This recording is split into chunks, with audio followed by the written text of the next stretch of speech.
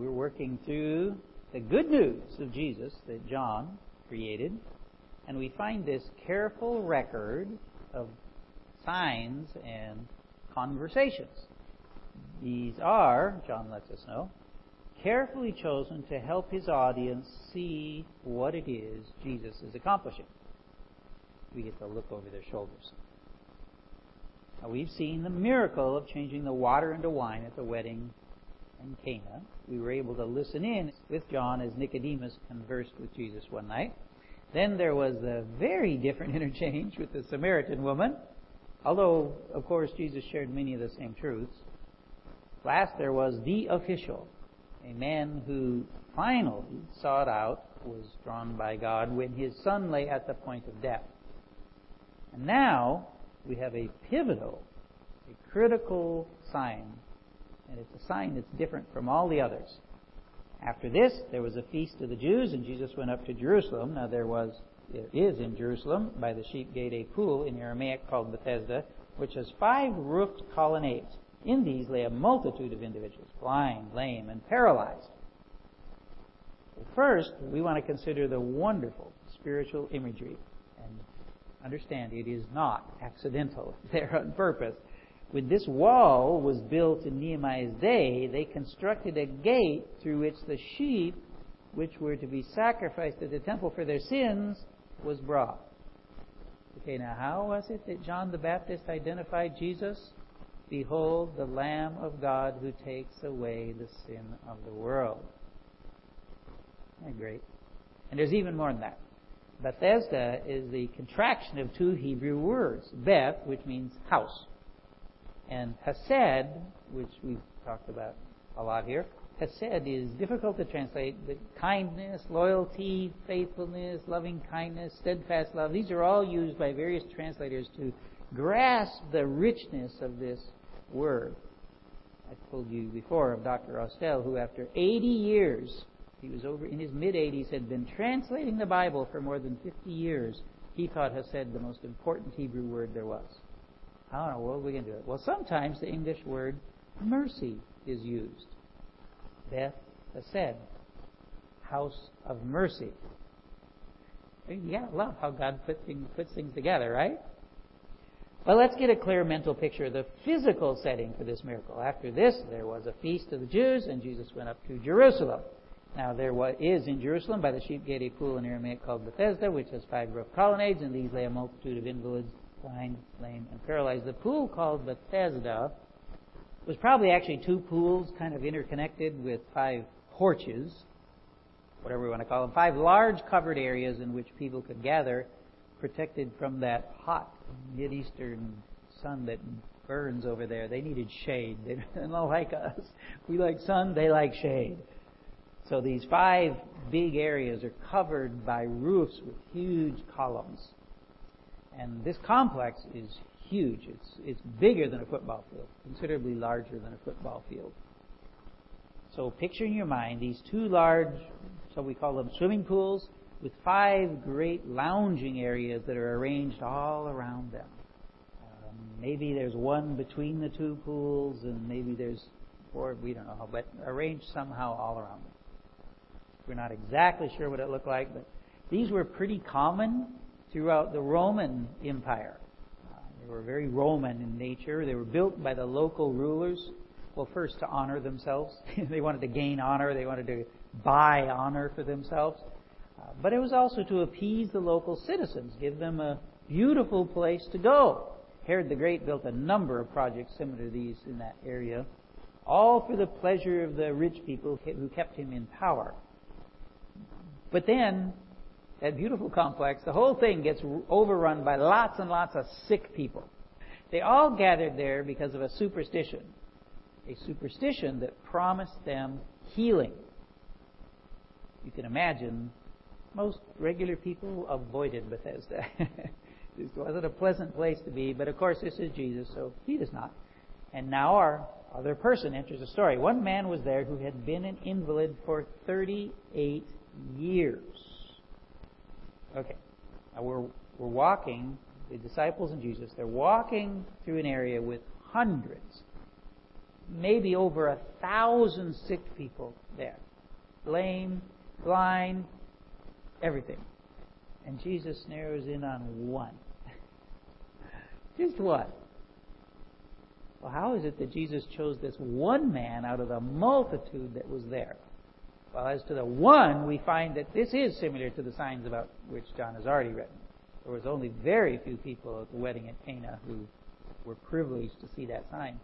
Nicodemus came all alone at night. It was years later before he made a public profession of faith in Jesus. The Samaritan woman was just one character. A character. Now, true, she brought many to Christ, but they were all Samaritans, so it's not like the Jews were likely to ever hear what happened there.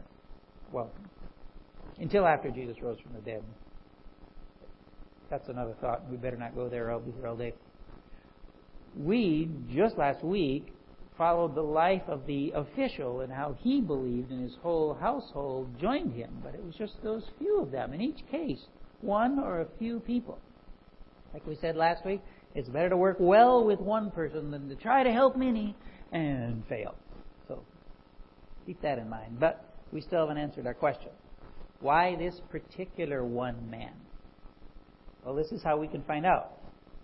What will this one guy do with this miracle? What will he do with it? Who will he tell? That's how we're going to find out why Jesus chose him. So, we must return to the story. When Jesus saw him lying there and knew that he had already been there a long time, he said to him, "Do you want to be healed?" Do you want to be healed? What? It's quite obvious, Jesus, don't you think? Why would he say this? Well, first, understand that in every miracle that Jesus performs, every one that's recorded in the Scripture, Jesus either asks for an action or he draws the person to act. At Cana, he said, "Fill the jars with water. Draw some out and take it to the master of the feast." He demanded of Nicodemus, "You must be born again." That was a shocker. He asked the woman to draw water and to bring her husband.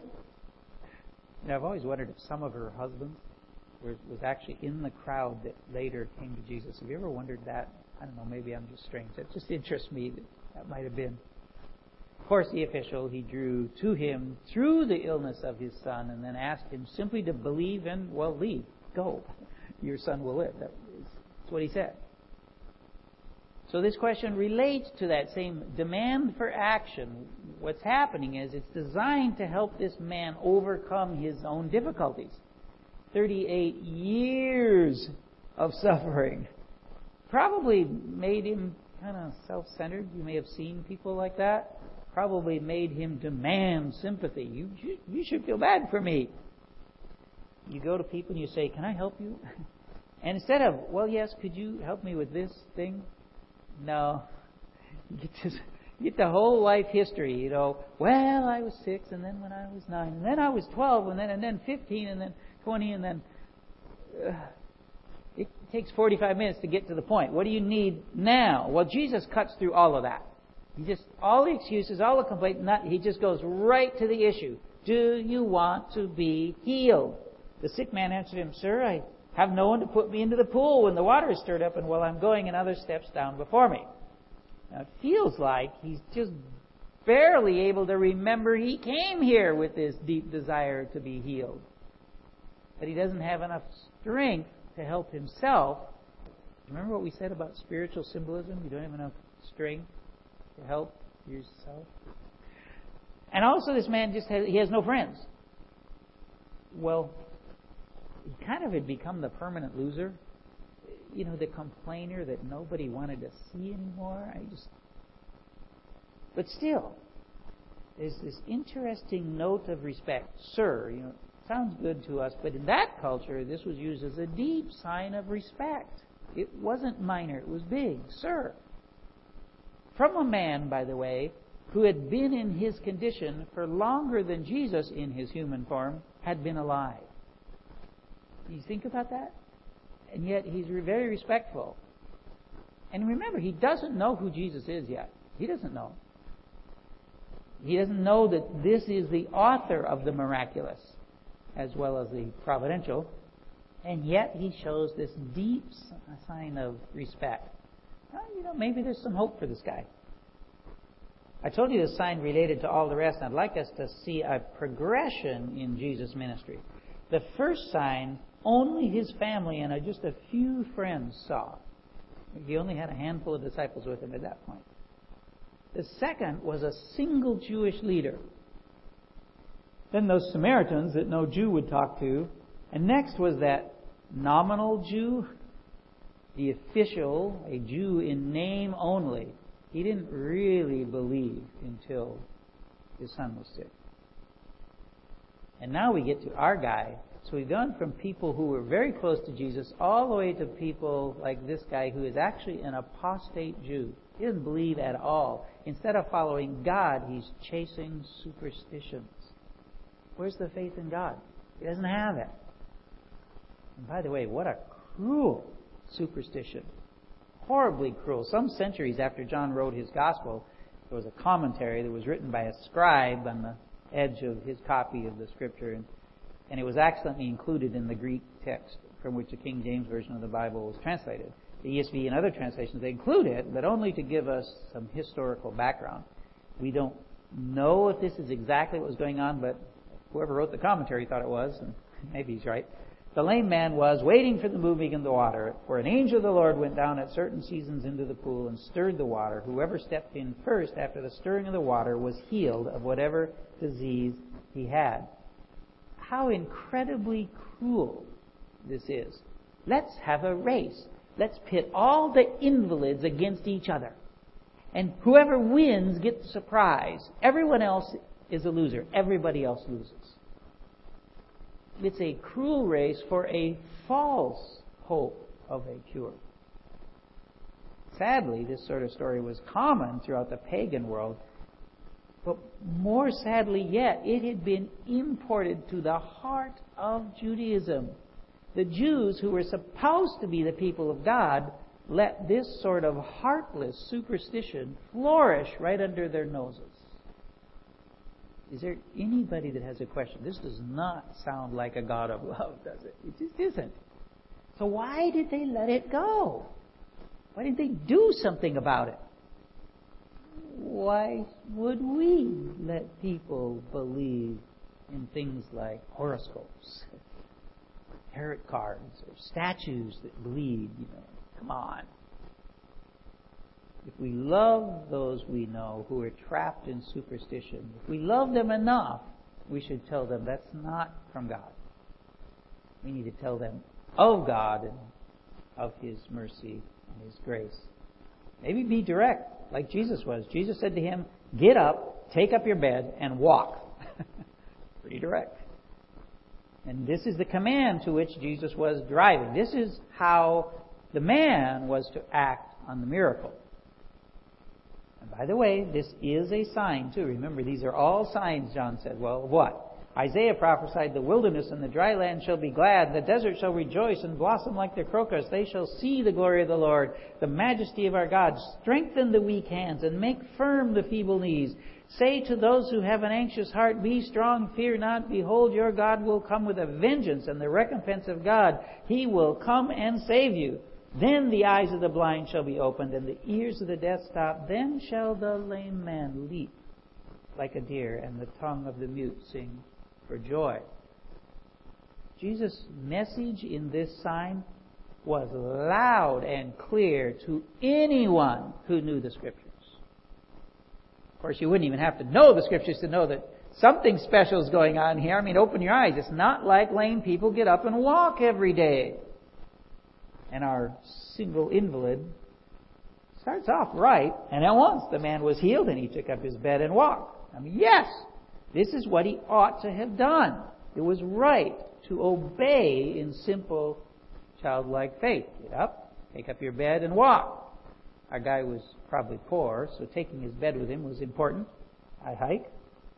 If you don't bring your bed with you every day, you got no place to sleep the next night. It's important. But that's not the only reason Jesus told him to take the bed up. In fact, probably not even the main reason. We only have to keep reading to get to the point. At once the man was healed, And he took up his bed and walked. Now that day was the Sabbath. Here's where the miracle begins to diverge from all the others. And you're thinking, wait, the Sabbath? What's different about that? One day or another day, who cares? Well, you'd think so, but why even mention the Sabbath? Remember that this twin pool was between the sheep gate and the temple. The gate and the temple were pretty close together, with Bethesda in between. So it was probably only a few minutes later on the Sabbath, with the man carrying his bed, that he was accosted. So the Jews said to the man who had been healed, "It is the Sabbath, and it is not lawful for you to take up your bed." But he answered them, "The man who healed me, that man said to me, 'Take up your bed and walk.'" It is the Sabbath. Years before this, centuries actually, believing Jews in their zealousness to do all God's will had begun to discuss what the commandment to rest on the Sabbath meant. What was it okay to do on the Sabbath? What was definitely work that should be avoided on the Sabbath? Well, they made up their list. Got it all there, but in true fallen human form. It didn't take long for these thoughts to become absolute rules.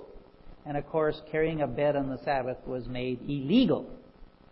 The punishment? Death. Death.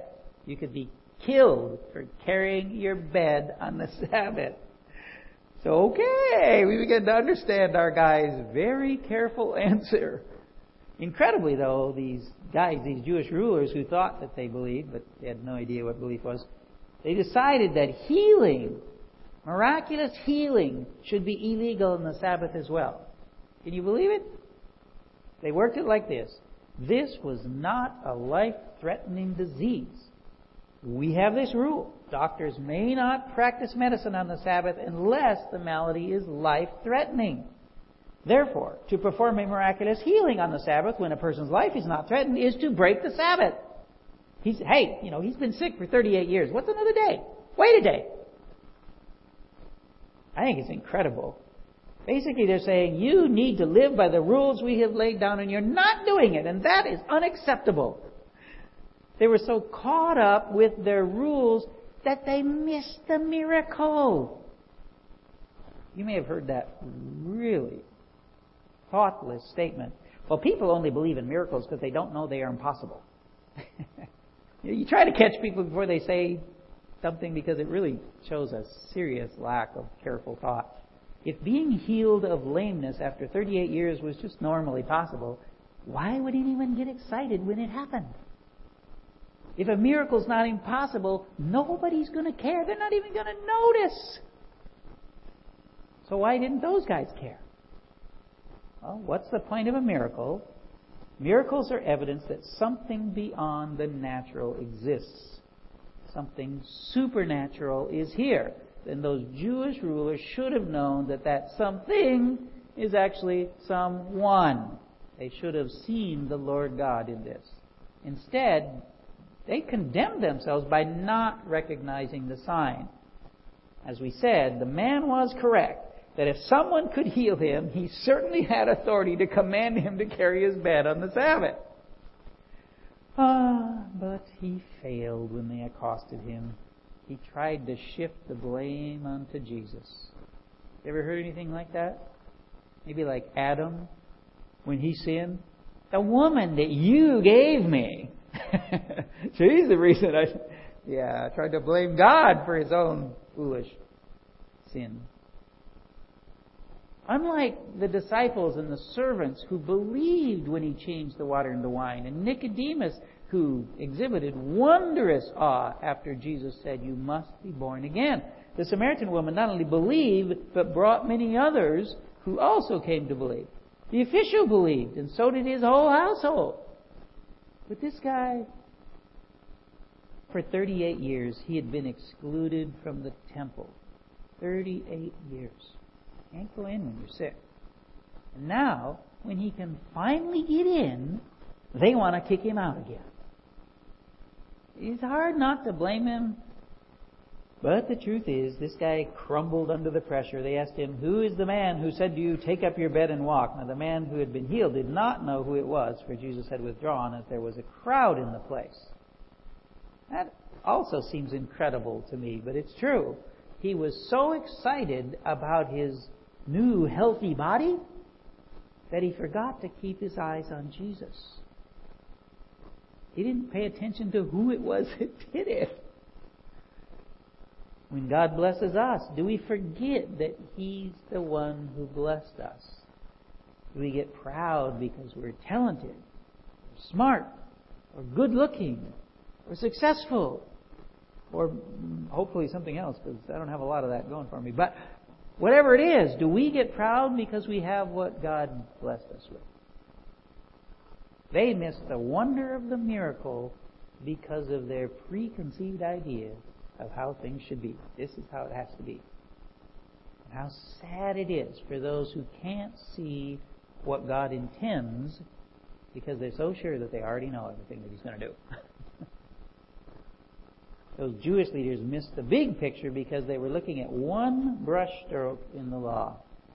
Their coldness, their desire to control according to their rules, caused them to miss the Son of God. Did our guy, this man miraculously healed after 38 years, did he miss the extra blessing he would have had if he had followed Jesus rather than men? Afterwards, Jesus found him in the temple and said to him, "See, you are well. Sin no more, that nothing worse may happen to you." Well, he went straight to the temple. That was good. For 38 years, he had been denied this privilege, so that's great. But why was he there? Did he come to worship God? We can hope. And that would have meant sincerity of belief in his part. On the other hand, could it maybe be that this was just what all the important people did? The socially acceptable thing to do was to go to the temple. Maybe it wasn't about worshiping God. Sometimes when we help people, they seem to sincerely look to Christ. But when the pressure comes, I told you this miracle was different than all the others. We're going to get to that. In Cana, Jesus kept the miracle as secret as He could. Almost nobody knew He met with Nicodemus. The Samaritans were that isolated group. Nobody but the official in his household actually saw the healing of the son. But this sign Jesus wanted to be very public. You know what YouTube is? If you make a YouTube video and millions of people watch it, they say it went viral. That's what Jesus wanted. He wanted this to go viral. He wanted everybody to see it. Remember, Jesus sought him out. Okay, yeah, He did the Samaritan woman too, right? But not in the same way did He do it. He sought him out in the temple. Very, very public place. On the one hand, we can say, don't worry if people you help don't know you did it because you follow Jesus. He'll seek them out and let them know. Well, that is true, but that's really not what's going on here. And Jesus said, "Sin no more." That is not characteristic of Jesus' statements. He doesn't say that. None of those involved in any of the signs we've yet read have heard anything like this.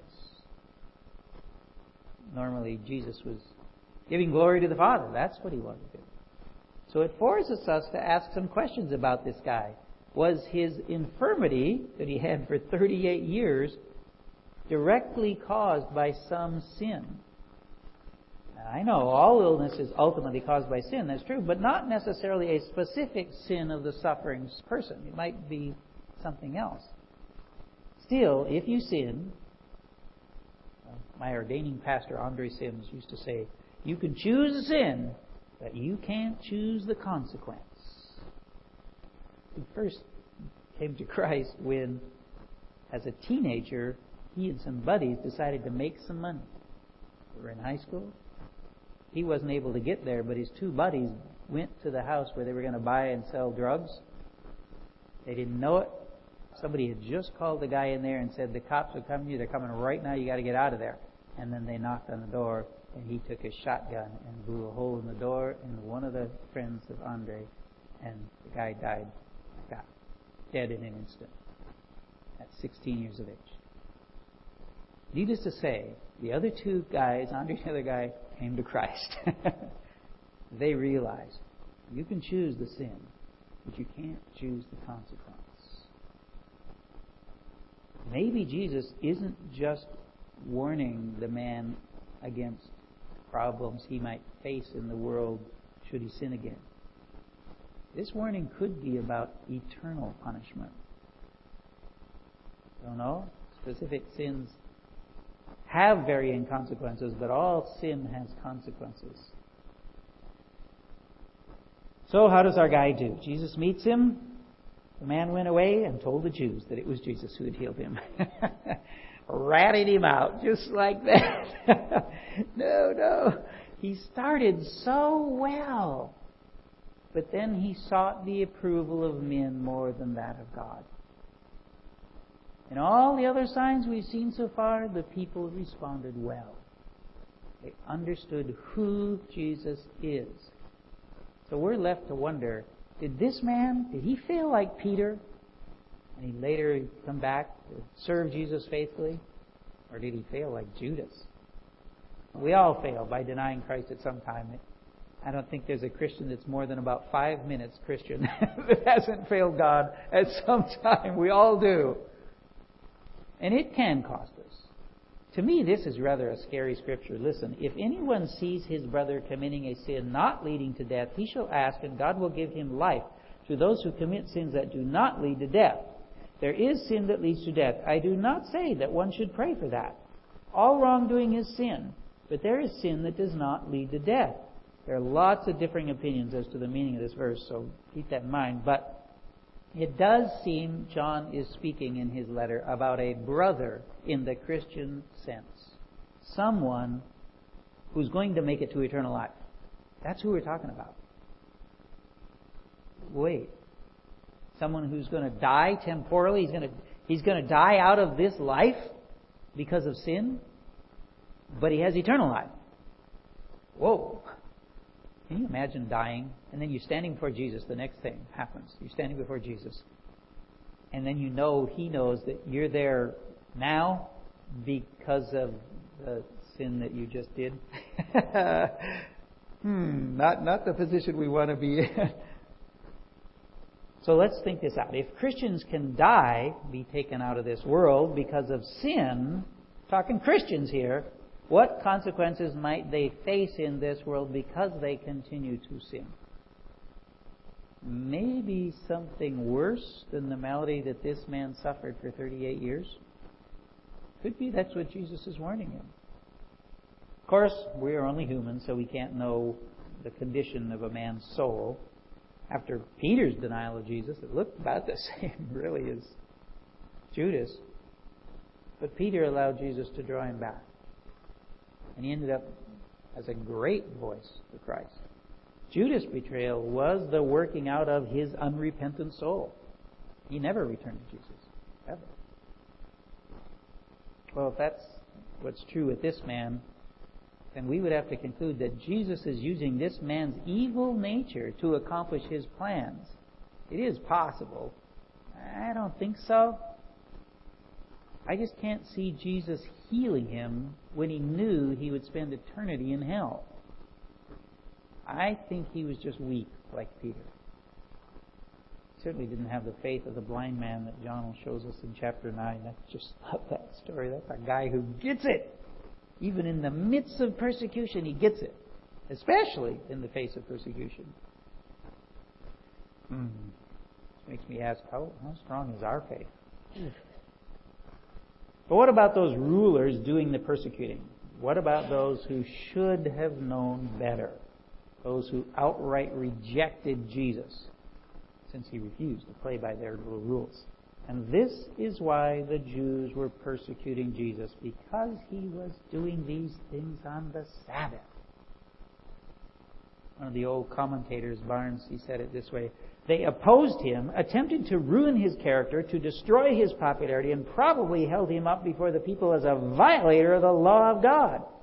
instead of making inquiry whether he had not given proof that he was the Messiah, they assumed that he must be wrong and ought to be punished. Wow. The truth of the miracle they ignored. If you read in Acts, you find out this is a pattern. At one point they say, we cannot deny a miracle occurred, so how are we going to deal with this? These guys just don't get it. So Jesus brings the point into very clear focus. Jesus answered them, my Father is working until now, and I am working. Jesus demonstrated his power when he made water into wine. He made his authority clear to Nicodemus. He blatantly told the Samaritan woman who he was. The official understood who he was when his son was healed. Why couldn't they see the obvious truth of Jesus' nature in this miracle? Why couldn't they see it? My Father is working. Everyone agreed that God's work continues in sustaining the universe. Constantly, continuously.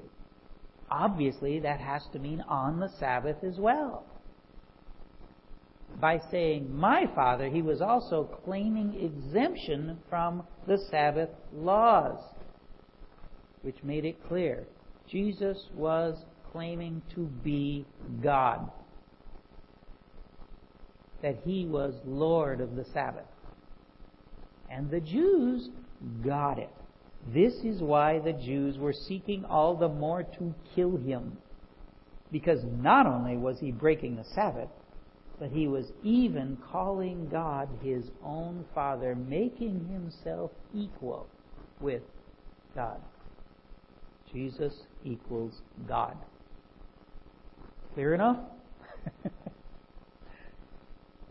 Although they had loaded them down with excessive little added rules, they were right about the Old Testament law, but they missed that the lawgiver was with them.